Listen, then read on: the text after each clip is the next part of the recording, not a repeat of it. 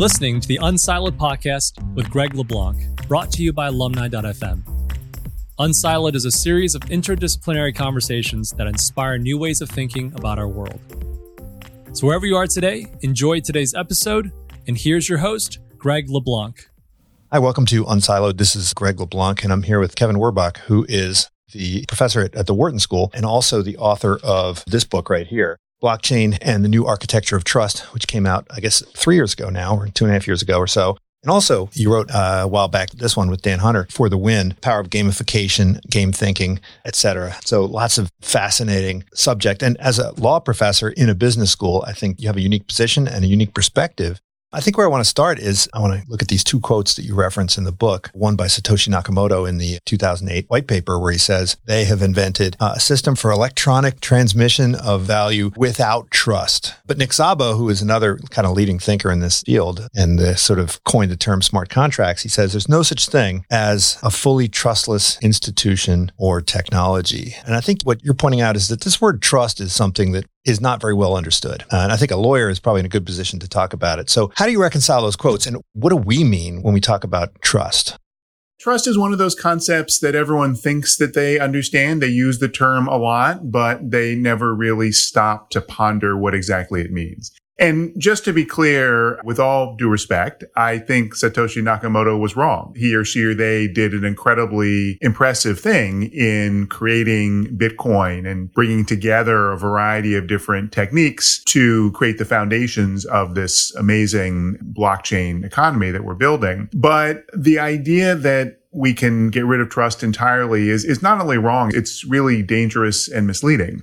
Because we want trust. We want transactions to be trusted. We want people to feel confidence that what they're doing is not going to lead to them being attacked or their money being stolen or someone else having too much power. Trust, as I talk about in the book, basically boils down to confident vulnerability. You are vulnerable, right? If I hold a gun to your head, then I'm not trusting you that you're going to do what I say. In fact, it's because I don't trust you that I feel like I need the gun. Trust is with some level of uncertainty, some vulnerability. I may get hurt, and yet I'm still willing to go forward.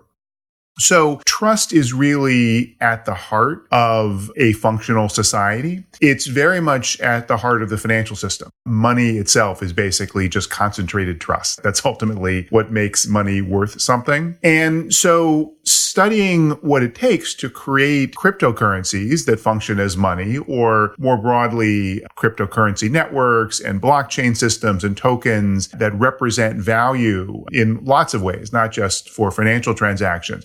Studying that is actually a tremendously valuable window into the nature of trust. Now, before Larry Lessig wrote his book with Code and Law, I've been teaching law and economics for a bunch of decades, and we would talk about kind of legal contracts versus self-enforcing contracts, or using the legal system versus using some kind of non-legal mechanism for the enforcement of agreements. And so we've always thought in terms of these dichotomies, but I think you offer a little bit of a richer perspective on different ways that we can put ourselves into this position of confident vulnerability. You talk about peer-to-peer systems of trust versus the kind of Leviathan view of trust versus kind of a centralized form of trust.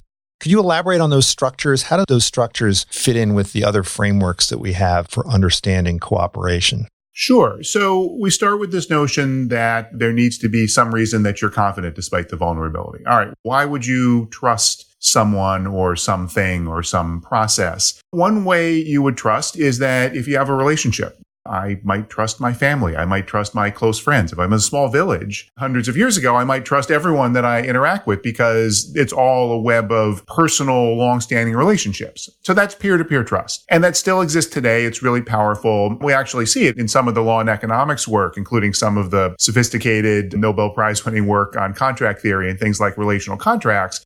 Comes down to the fact that you may have two big companies, but you can't just look at the formal terms of the contracts that they write. The relationship, even then, can mean something.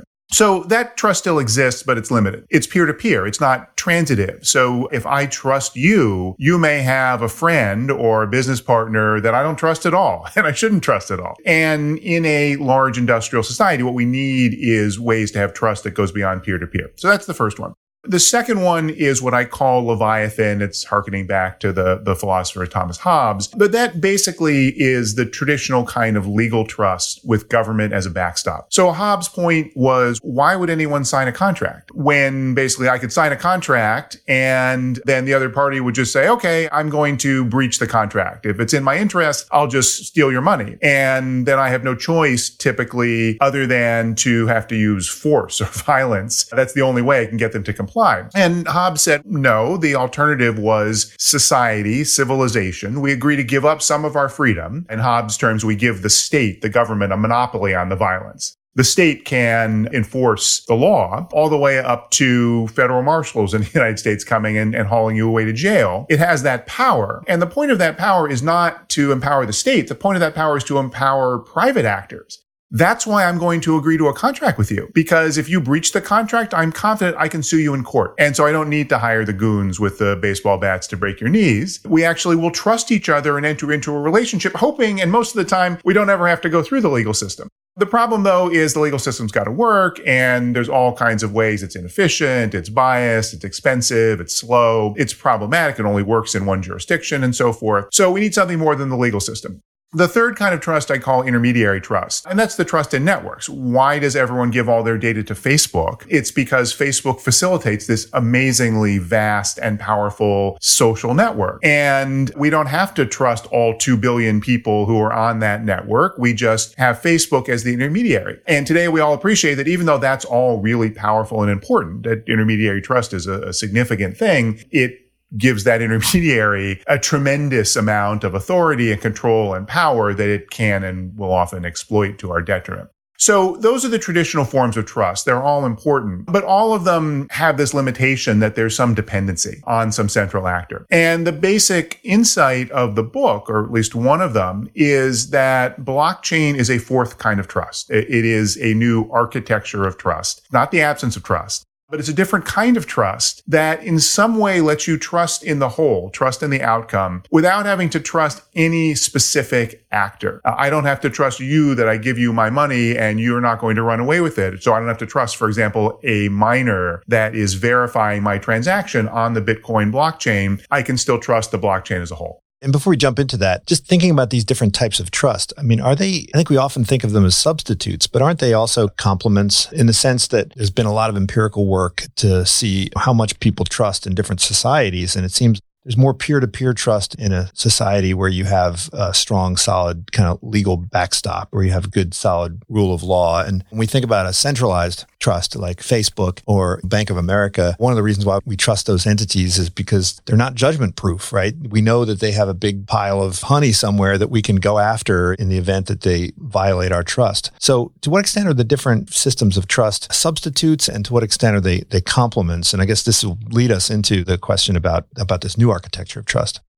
Yeah, absolutely. That's a very important insight. They're not necessarily all substitutes. As you say, how much one or the other is relevant depends a lot on context. And context might be, is this a community that knows each other and works together? Or are we talking about a large diversified corporation? Are we talking about in a country like the United States or a country like India or a country like China? Lots of different contexts that will make one or the other of the trust architectures the one that's most salient. But you're absolutely right. It's not that we have to choose one or the other. That's really a critical point with blockchain. To get back to the first question that you asked, someone like Nick Szabo says we can't make trust go away, but Szabo is a libertarian, and Szabo's view is the trust based on government, the Leviathan trust I talked about, that's bad because we don't want to give up power to government. What's good about blockchain type systems is it's a different kind of trust. You're trusting in the technology, the code, the math, the cryptography. And then that's an alternative. He really sees them as substitutes. And I push back a lot on that view as well. And in fact, one of the other big points of the book is that regulation, governance, law, these are not opposed to the kind of cryptographic, decentralized trust that blockchain enables. In fact, having good systems of law, regulation, and governance is necessary to realize the full potential of the technology.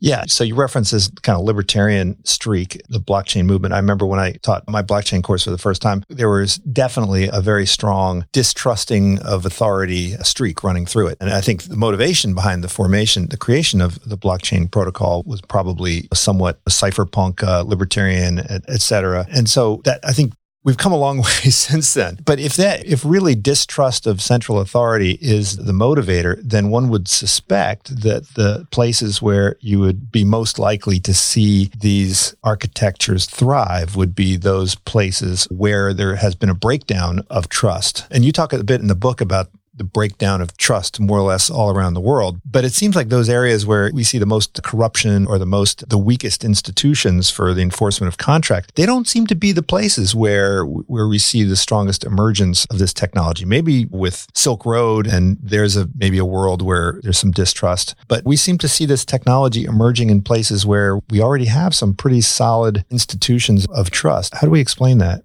Yeah, so there's a couple points there. The first one is important, that while it's certainly true that many people at the beginning and now who are influential and associated with cryptocurrencies and blockchain have this radical distrust of governments and authority. Well, that's certainly true. Coinbase is now the most valuable crypto company in the world. It's a $100 billion valuation at the IPO. Coinbase is centralized. If you use Coinbase, you give them your keys. You give them control of your digital assets. And I think the number that I used in the book, at the time I saw a data point, 80% of all cryptocurrencies are held in these centralized exchanges where people literally give someone else control. Why? Because it's much easier and more effective that way. And you yourself as an individual don't have the full burden of securing your digital assets and having no recourse if you lose the private key. So that entirely makes sense. But if you look in practice at what most people who are in this world do, they don't have this kind of ideological belief that centralization is always bad just because it's bad. So that's the first point. The second one, I don't think I entirely agree with your statement that we don't see adoption of blockchain in areas that have a significant breakdown in trust. Those are societies where there are huge problems. And so we're typically not going to see massive investment and large companies being built just because of all the different societal problems in general. And often the issue is ultimately not the one that the digital systems, the blockchain system solve. So early on, a lot of people thought, okay, killer use case for Bitcoin and other cryptocurrencies will be places like Africa, where there's not trust in the banks, there's not trust in governments. And the trouble was you can't just abstract out the physical world. You can't just say to people, you've got your phone and poof, you've got these cryptocurrencies and now you can spend them. What are you going to spend them on? Turns out you've got to take them out into a local currency and get some merchant or bank there to be willing to deal with you. And that is the entity that you may not want to deal with because you don't trust them. Or, for example, you can use a blockchain to register your ownership, your title in some land. But at some point, you still got to go to a local real estate office, a local land office, and get them to record it in the system of record. It's not that the technology doesn't have value in those contexts. It's that it's not just going to magically solve all the problems.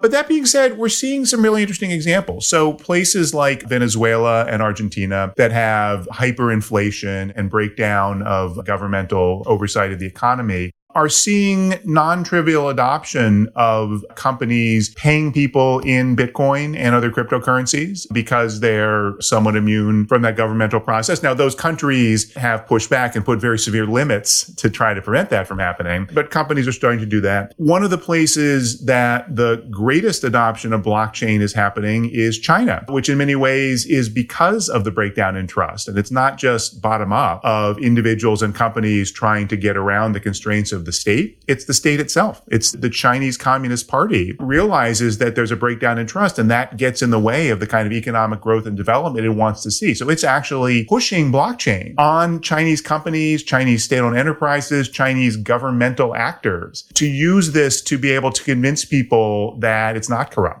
So I think it's a more complicated story than that. Going back to what we talked about before, you need these different kinds of trust interacting to really get the fullest adoption.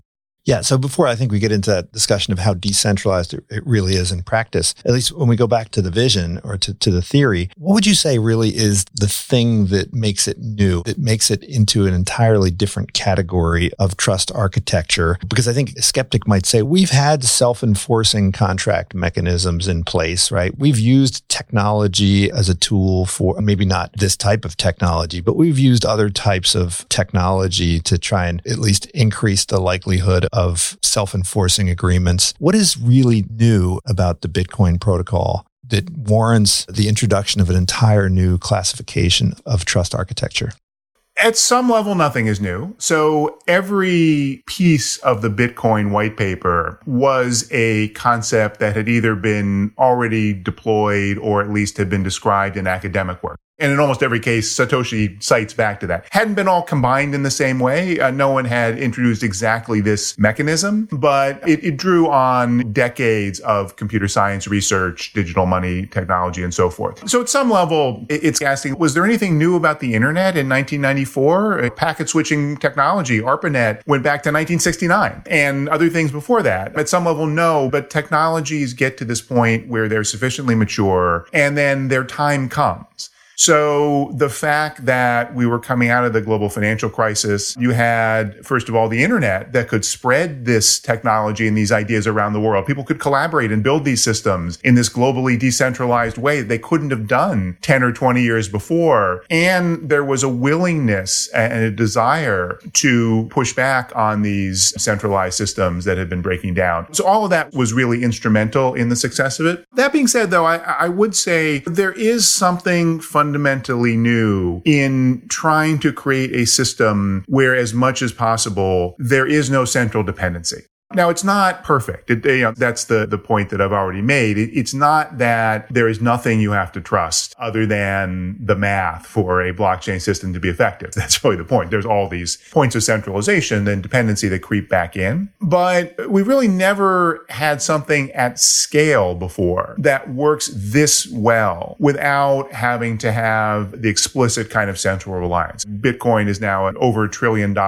asset. And so that means everyone around the world that is trying to get access to that is going to try to hack it and to break it. And no one has, which is an utterly extraordinary thing. So it's partly just the fact that it works. And it's partly the fact that there's been this takeoff in adoption. We can certainly find antecedents that structurally look similar. And I talk about some in the book, but it's just the fact that the combination of the particular set of technical design choices and the particular societal and technological context made it appropriate that this one got that takeoff, and then it becomes something real in the world that I think deserves that status of a new trust architecture. I think the idea behind these permissionless chains is that it is decentralized and can't be captured by any centralized power. But you mentioned in practice that indeed there's quite a bit of trust and there may even be quite a bit of centralization. I think at the level of the miners, the kind of economies of scale that exist in mining was probably something that wasn't really imagined at the inception.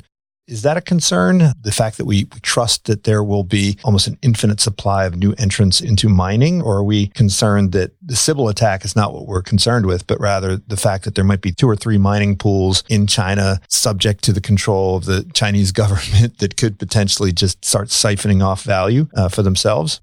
Yeah, absolutely. Those are real concerns. My view of all of this is blockchain is a family of technologies. And that's a contentious viewpoint. There are those who say, no, it's only Bitcoin. Bitcoin was this unicorn, and anything that steps away from Bitcoin to be somewhat more centralized in some way or requires permission to access the network or anything, that just doesn't count. And even Bitcoin is not far enough, but that's it. And I think that's wrong, because the reality is any technological system involves trade-offs. And again, the question here is not what can we draw on a whiteboard that meets certain abstract criteria, because we could have created something that was decentralized money a long time ago on a piece of paper. The point is what actually works in practice. And that's what is so extraordinary about Bitcoin, that it did. But it has real limitations because of those trade-offs and because of the design choices that were made. Some of them are explicit. So Bitcoin is designed to be so decentralized that it basically can't evolve. Other than some very limited kinds of changes, the Bitcoin network cannot be designed to scale dramatically. Now, there's efforts to create these layer 2 networks on top of it and so forth, but it can't keep up with the demand, basically. And that's intentional, that in order to upgrade the Bitcoin network, there has to be basically a majority of miners who agree to a fork to run updated software, and that's almost impossible for anything significant.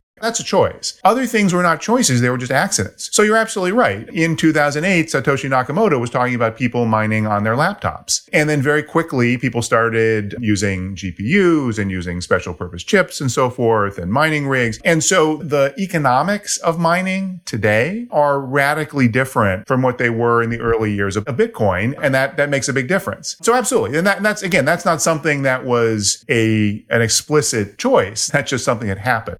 I think we need to step back and, as opposed to just starting with, okay, what are the limitations? Say, no, what are the set of goals for this particular challenge? And there's not going to be one cryptocurrency system or one blockchain to rule them all that will be perfect for everything.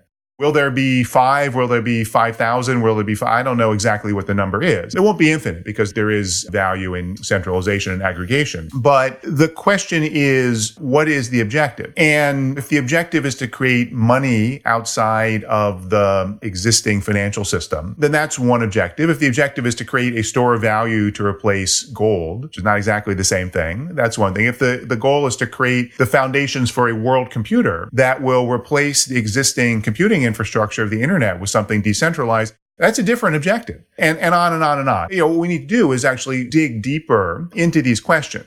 So yes, it's a real problem that so much of the mining is concentrated in places like China. Yes, it's a real problem that mining uses so much energy and is becoming a real serious concern in terms of climate change. But again, none of those things are, and therefore it's an inherent limitation of blockchain and cryptocurrency, and therefore it can't be solved. It's just those are the issues that we need to dig into and then start asking, okay, what's the response? And then what do we have to give up? Because nothing comes for free. That's the important point. Satoshi didn't create a perpetual motion machine. He just created something that seemingly magically worked in the real world at scale, but we've got to understand what he gave up in order to do that.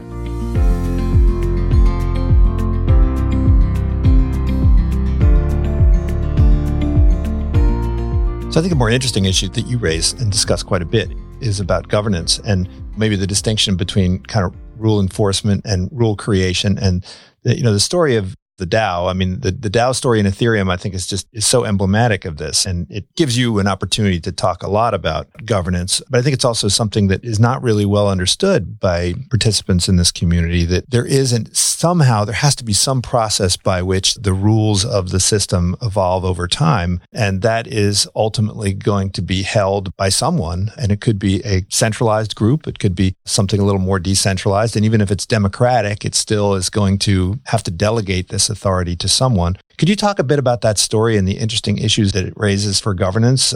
Yeah. So the DAO, it stands for Decentralized Autonomous Organization, which is a general class of basically creating corporate-like structures on the basis of smart contracts on blockchains. The DAO tried to be the first one implementing this concept. It was a decentralized crowdfunding system launched in 2016 on Ethereum. And so the idea was you would contribute Ether and you'd get these DAO tokens and they would give you voting rights. And then projects would propose projects for funding that would be things related to the Ethereum ecosystem. And people with the tokens would vote, and money in the form of Ether and tokens would go to the projects that won. And then when those projects were successful, they would pay back the token holders and so forth. That was the idea. Now, just as a legal matter, it sounds an awful lot like a partnership right there, right?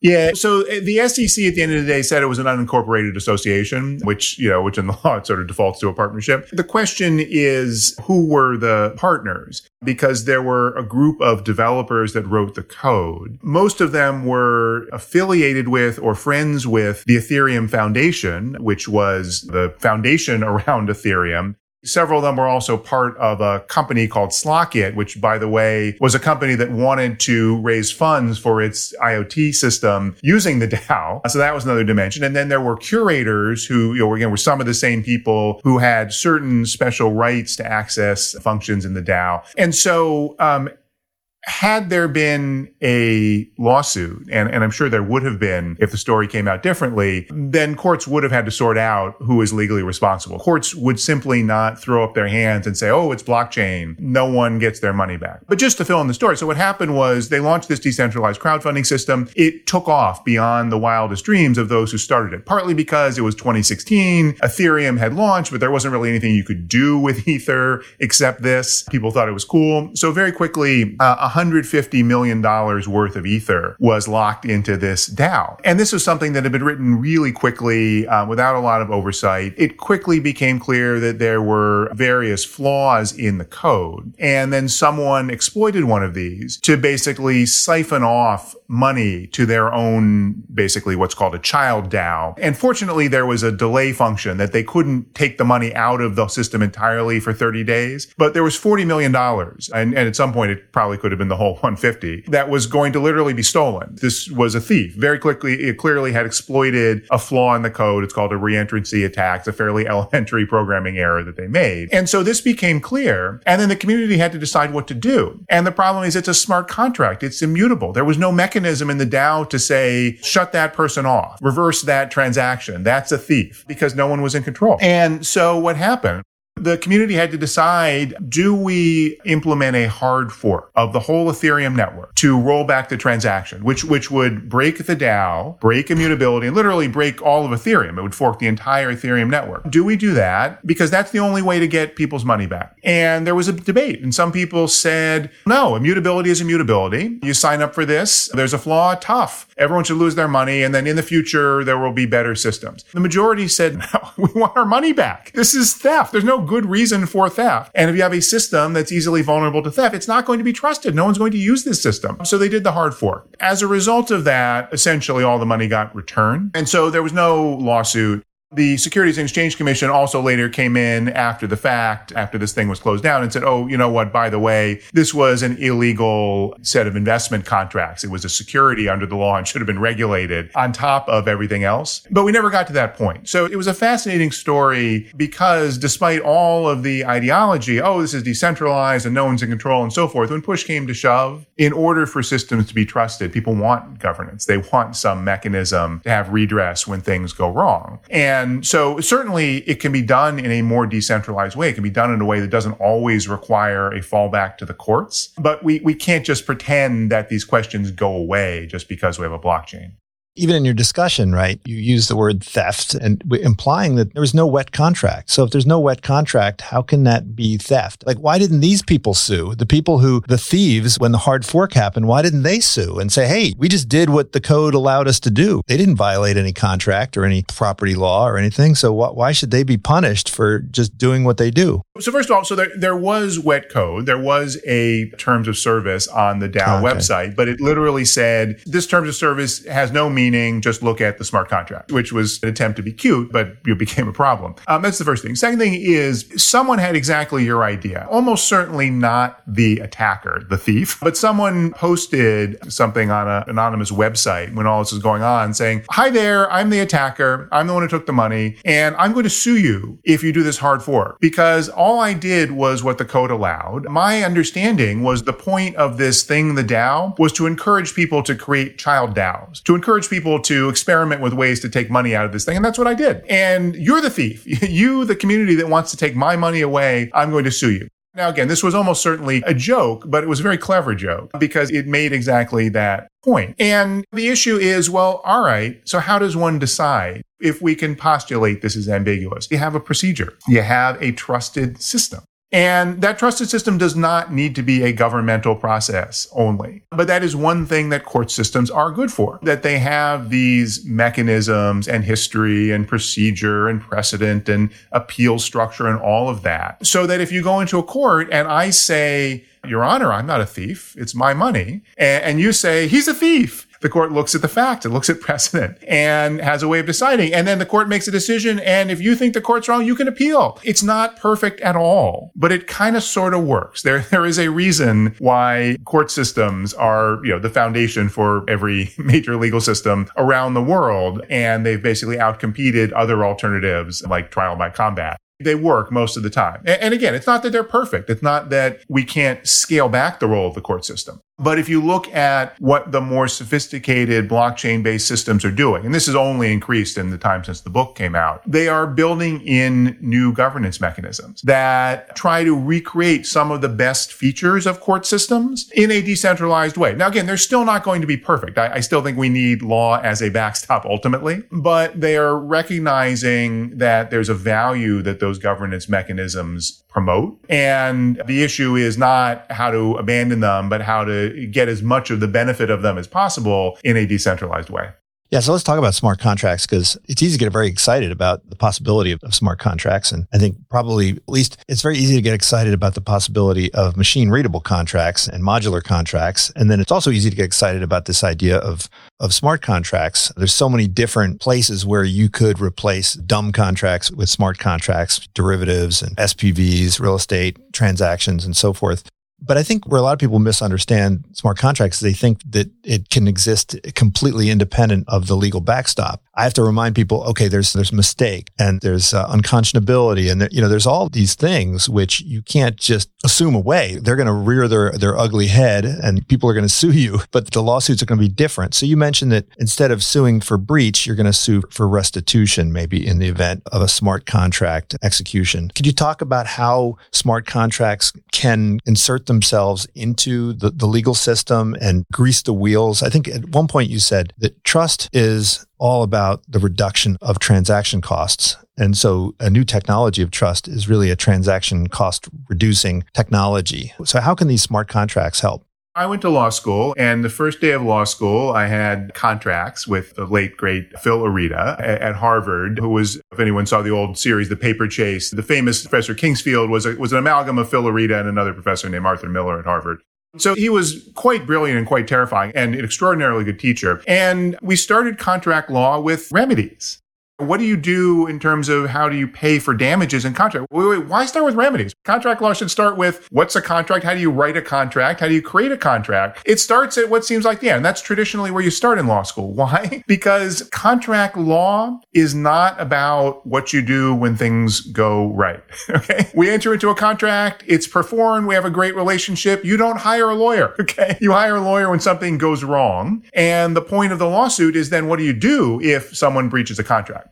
Contract law is about creating a remedy for a situation where things break down, and then everything flows from there. So it's backward looking, it's retrospective. The issue with a smart contract is that it goes the opposite way. The smart contract is what you code in at the beginning. The part at the end is just the code executes, period, full stop. It's not, and then if there's a breach, we go and fight with each other and go to a court. No, none of that exists. It's just the code executes. So all of the responsibility is up front. You've got to write into the contract everything that will ensure you are comfortable about the outcomes. The problem with that is that it would require what economists call complete contracts, a contract that perfectly anticipates every future state of the world. Another word for complete contracts is impossible contracts, because for anything that's of any interesting level of sophistication, humans have what's called bounded rationality. We can't anticipate every situation. And even sometimes if we can anticipate it, we can't write it down in machine understandable code that explains exactly what happens in every scenario. So there are these limits with smart contracts. And the issue is a smart contract can be very efficient. As you talked about, they build upon other kinds of automated and machine-based contracts. The real difference is the smart contract is fully executing and enforcing the agreement. In its own world, it's not, this is what goes through, and then you look back to is the master agreement, if this is a derivatives contract, to deal with what terms mean or to deal with what happens. No, none of that exists in the realm of the smart contract. It just executes. The problem is a situation like the DAO, where it just executes and everyone says, wait a minute, that's not right. That's not what we intended. That's not what we want. And if that's what we're going to get, we're going to just take our marbles and go home. It's not going to be trusted. So if the result of the smart contract process is to make people less willing to transact, less trusting, that's not a good result. The whole point of contracts in general and the whole point of automated systems is to increase that efficiency, to reduce that friction in contracting, to let people more easily get what they want and organizations get what they want. One set of mechanisms that now are getting very widely implemented are, essentially putting in at the beginning anticipation of an arbitration system. So you can use a multi-sig agreement, one that, say, in the simplest version requires 2 of 3 private keys to execute, and say, all right, we got 2 parties, we each got 1 key, and we'll give a 3rd key to an arbitrator. And if there's a dispute, it takes 2 keys. And so what that means is if we agree, the 2 parties, then that's fine. We just put our keys. If we disagree, the arbitrator's key controls. And it could be 4 of 7 or 11 of 19 or whatever. Any kind of mechanism could be put into place. It could be digital online. The arbitrator could be an AI system, whatever. But we can build that into the smart contract itself. That's a governance, a law-like system, but built into the smart contract. The other thing that is increasingly being done is what's now usually being called a Ricardian contract. And the idea is you have 2 contracts. You've got the smart contract, the digital agreement, and then you've got the human-written wet code, the legal agreement. And they basically point to each other. The legal contract says, go look at this smart contract at this address on the blockchain that for whatever is not defined in this legal agreement, that will control. And the smart contract says, go look at this legal contract. Here is a hash of that legal contract. So you can be sure cryptographically that's the exact legal contract we intended. Go look at that if you need to go into court. And so this basically creates a hybrid where if there is a need for a fallback to the legal system, the parties have said, yes, this is what we want to do. And that lets you deal with, for example, what if you're in different jurisdictions or things like that. But you don't have to fall back to the legal system, and it doesn't happen in this chaotic way that we saw in the Dow case. But you could still infer the intent of the parties and other sorts of things from a smart contract. It would just mean that maybe the judge might require a translator or somebody to articulate what's going on. Yeah. So one thing about smart contracts is it's a broad category. So there's nothing that prevents a smart contract from being considered a legal contract, right? The law doesn't worry about formalities and technology. A contract is a meeting of the minds of the parties and so forth, and that can be digital. However, you can code something as a smart contract, for example, that has no counterparty, where the contract just says, this happens to my Bitcoin or my Ether. That's not a legal contract because you can't have a legal contract with the world. So there are things that are smart contracts that sort of don't fit into the legal system, but most of the ones that we're talking about that have mutual obligations do. But yeah, absolutely. There is, anytime there is a dispute, going to be a need to deal with some of these imprecise decisions. Intent is one of the imprecise decisions. And really the challenge is how much can we scale that back? Goes back to the point that you quoted about transaction costs. It's not that the legal system works well because we use it so much. The legal system works well in countries like the United States because most of the time companies don't go to court because it's just not efficient. It's costly and it's uncertain and so forth. So yeah, we want to look to how do we scale back or how do we use technology? So there are some situations where you can actually get a better result using the wisdom of the crowd, using a prediction market and say, all right, we're going to have you have skin in the game. You're going to have a value based on your answers. If you get it right with the collective, we're going to use that to make decisions in a totally decentralized digital way. I'm not saying that is the answer. That's always going to replace court systems, but that's a real thing that people are building on blockchain systems. And we're really early in this. So I'm very much open that there is significantly greater scope for these more decentralized systems to be used at scale in real world, serious business context. Absolutely. But we're just not quite there yet.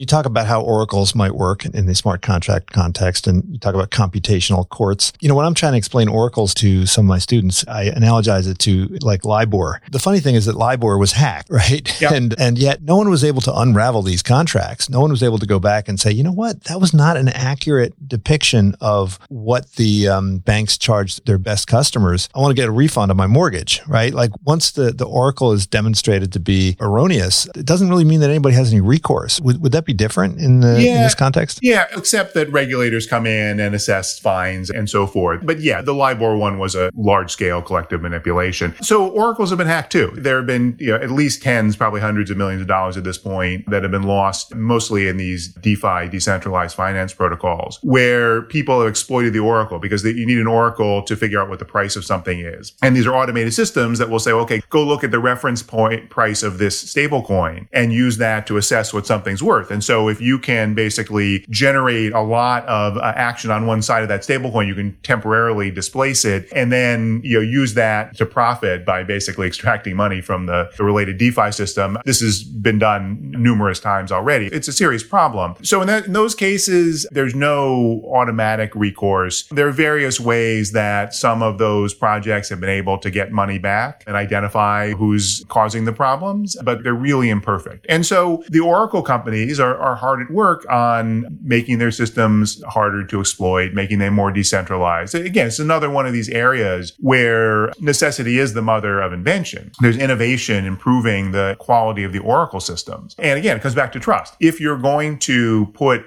large sums of money into a DeFi lending system where a point of vulnerability is the price oracle, you're not going to do that until you have a sufficient confidence level. And again, it's not just going to be my confidence is that the cryptography is sound. It's really much more than that. So yeah, absolutely. This is a problem. And my contention in general in the book is that we're not going to have really widespread adoption. What I think is the potential and what I think would be tremendously beneficial in lots of ways to society. The full adoption of these cryptocurrencies and blockchain systems until there is enough of a confidence level of these kinds of backstops. The areas where we're seeing most of the adoption are the ones where that's not necessary. Either they're the permissioned enterprise systems that are more centralized, or at least limit who can get on the network. Or there are things like cryptocurrency trading. Again, you go to centralized regulated actor Coinbase that has the U.S. government's regulation and legal system standing behind it, and use it to trade your Bitcoin with someone else who's in that kind of environment. Then you have to worry about Coinbase being hacked, but that's similar to worrying about other kinds of exchanges being hacked. You don't have this fundamental problem that the entire system could be exploited and you'd have no recourse. And oh, by the way, you've got a contractual relationship with Coinbase that's overseen by regulators and so forth. And so that's partly why those are the segments of crypto that have really taken off. And I'm eager to see the potential of these other mechanisms, both for business opportunities, but also they are more decentralized. They are more free. They are more democratic in ways that I think are important. But we can't get lulled into our love for those opportunities to think that we can take a shortcut around these really hard problems. Yeah, so you introduced this concept of the Information Fiduciary, which I found very intriguing. Could you just elaborate on what you meant by that and where you see that happening? Yeah, so it's not a concept that I came up with, but I bring it into this context. So fiduciary is a legal concept for an actor that's a special repository of trust. So, for example, if you're a trustee of a trust, you're an executor of an estate, a lawyer is a fiduciary for funds and so forth, where there's a strong dependency. There are legal categories like the ones I described that are definitively fiduciaries, but then there's scope to increase it. Board of directors are fiduciaries for the company, for example. And if you're a fiduciary, you have special obligations. You have to take into account the interest of the one that you're responsible for ahead of your own interest. Normally, it's a contractual relationship. This is something where you have heightened duties across the board under the law. So a number of scholars, the most famous were Jack Balkan at Yale and Jonathan Zittrain at Harvard, have made the claim that big digital platforms like Facebook and Google are now so central to the information ecosystem. And we have so much dependency on them for our data without really any choice to say no. We can't just say, I'm going to live my life and never touch them. In the world today. Because of that, they should be treated as fiduciaries. They should have obligations, for example, not just to say, sure, if I can make money on your data, I just need to have a contract where you say you agree to that use. No, they have to show that their use of your data is in your interest. They use your data to give you better service, okay, but not if they use data for them to make more money that's against your interest. So that's the concept of information fiduciaries. And it's a contentious concept. It's being proposed in various ways in various legal proposals. But it's in the debate for information platforms. And so I make the argument that we might think about something similar for critical actors in the blockchain ecosystem. Because again, there are these parties like developers, like miners and so forth, like certain governance actors in certain blockchain systems who have this special role that there actually is dependency on them. And again, that's what came up in the DAO context. And so maybe we can use this legal construct as a way of identifying who those are in some cases and then applying heightened legal duties to them, but not to everyone. The point of this is then that does not mean therefore that anyone who writes a line of code that goes into the repository for a blockchain system is automatically a fiduciary.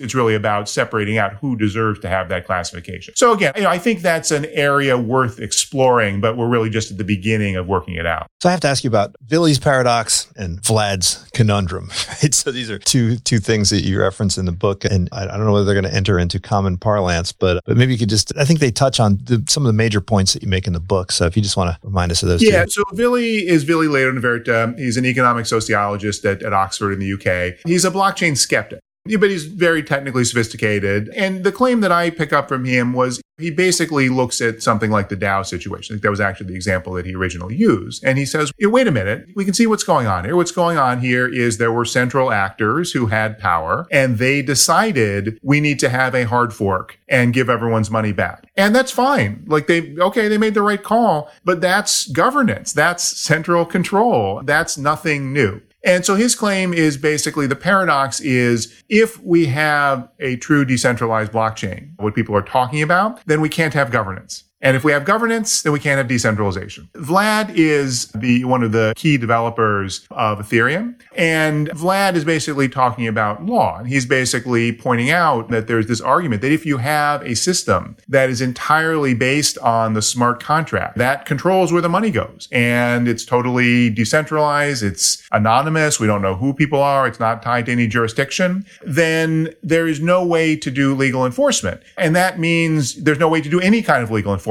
Even if I know that this transaction is child sex trafficking, I can't do anything about it. Sorry, I've got to just take the fact that we need to allow whatever child sex trafficking happens, because if we stop the child sex trafficking, then we would have governments censoring and regulating, and the legal system would come back in. That's the nose under the camel's tail. Now, Vlad was not advocating this. Vlad was pointing out that this is actually a problem of the views of people like Nick Szabo. Vlad is actually something of a realist on this. And this was sort of his point, that the way to escape the conundrum is not to assume that there are these stark black and white choices. And that's basically what I pick up on in the book, and both on Vlad's point and on basically pushing back on Vili's claim. We can create these abstract types in our heads and say, if it's blockchain, then it's like this. And if it's not like this, it's not blockchain. But I don't think that's terribly helpful. Again, when we actually start to look at what's going on, actually, the DAO, yes, it was not just this completely decentralized nirvana, but it also wasn't exactly how this would have played out if it had been a bank that someone stole money from.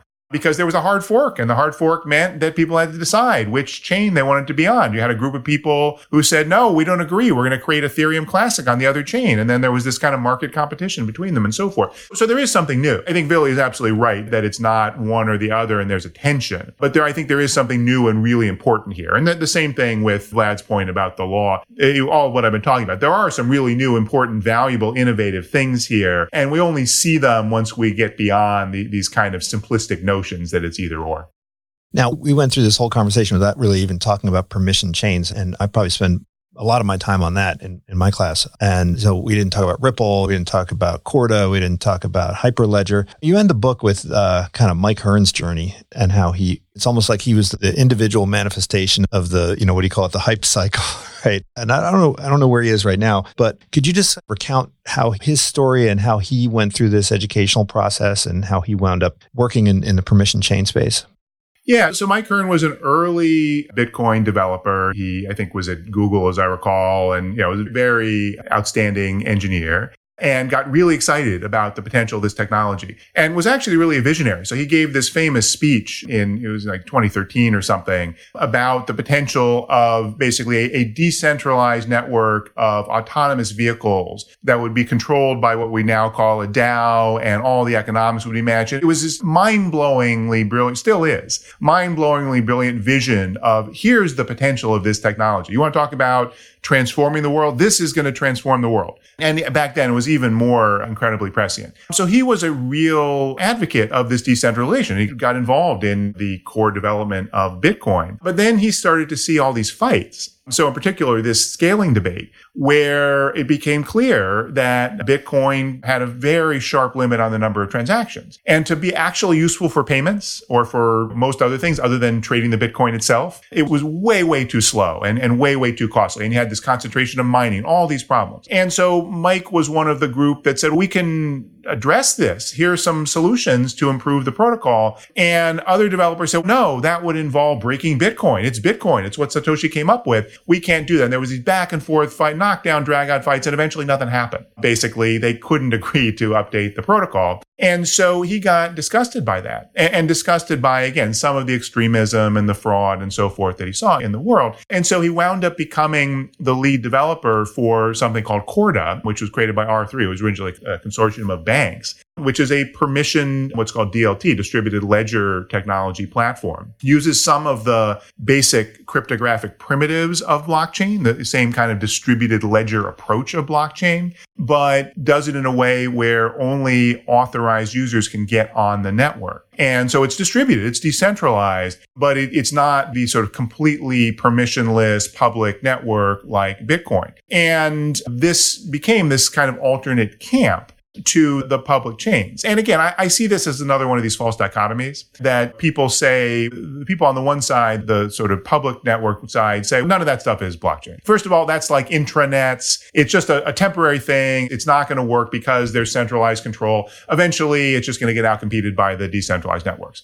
And then on the other side, you have people in the enterprise world who say, this Bitcoin, okay, it was really interesting. It's a great toy, but you know what? It's only going to be used for money laundering and theft and fraud and doesn't scale. And really, if you actually want to see blockchain work in the real world, you need a permission network. Again, I think both of those are too oversimplified. We're seeing lots of elements of convergence already today because there is a fundamental value of the security model of Bitcoin, which is that the more participation in the network, the more secure it gets. So as it scales, it actually gets better at security. That's a really amazing thing. You don't get that unless you have a really decentralized network. On the other hand, there's big limitations. And again, if you want to do something that really involves large-scale transaction processing, which is true even if you're doing an application as opposed to a purely financial system, it's just not going to work. And you have this problem of no recourse when things go wrong and so forth. So we're seeing hybrids is really what you're seeing. And so Mike Hearn's journey was an example. And then when he went to Corda, you had all these people saying, oh, that Mike Hearn guy, he didn't know what he was talking about. He doesn't know, he doesn't appreciate the potential of this technology. And I said, what do you mean? He understood the potential better than anyone. And so again, this comes back to this central point that I keep trying to make, that this is about accomplishing things. This is about using technology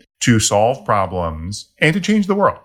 And we can start with, again, what's our perfect ideological model on either side? Or we can start with, let's look at what's out there and see what it does well and what it does poorly and how to fix it and make it better. That's actually what excites me still about this space. And there have been obviously these ups and downs of the market. The times, frankly, when there was actually the worst activity in the market were the times where I was most excited because, yeah, some people went home. Some people said, okay, if I'm not going to have this incredible bubble, I'm not interested. But a lot of people didn't. And a lot of big companies didn't. And some of those brilliant engineers in the world could work on anything.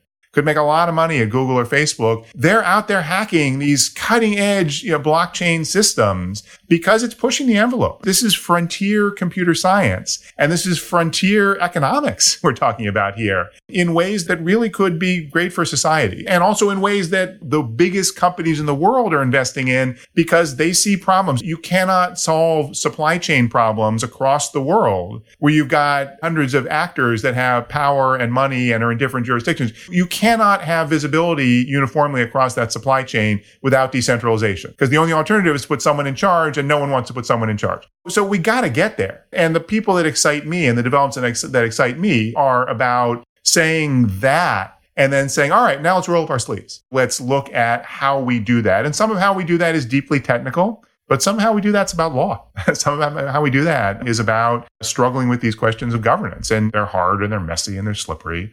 But hey, I'm a lawyer, so I think they're fun and I think they're important. Well, Kevin, I think we could talk for a lot longer and it was great to talk to you again. And hopefully I'll speak to you again soon. But this book, really great job of kind of talking about the key issues, right? Which span not just technology and business, but also law. Blockchain and the New Architecture of Trust. Kevin Werbach, great speaking to you. Talk again soon. Thanks a lot, Greg. My pleasure. Thank you for tuning in to the Unsiloed podcast. If you enjoyed today's episode, please give us a 5-star rating and review. To listen to other episodes, please visit our website at www.unsiloedpodcast.com.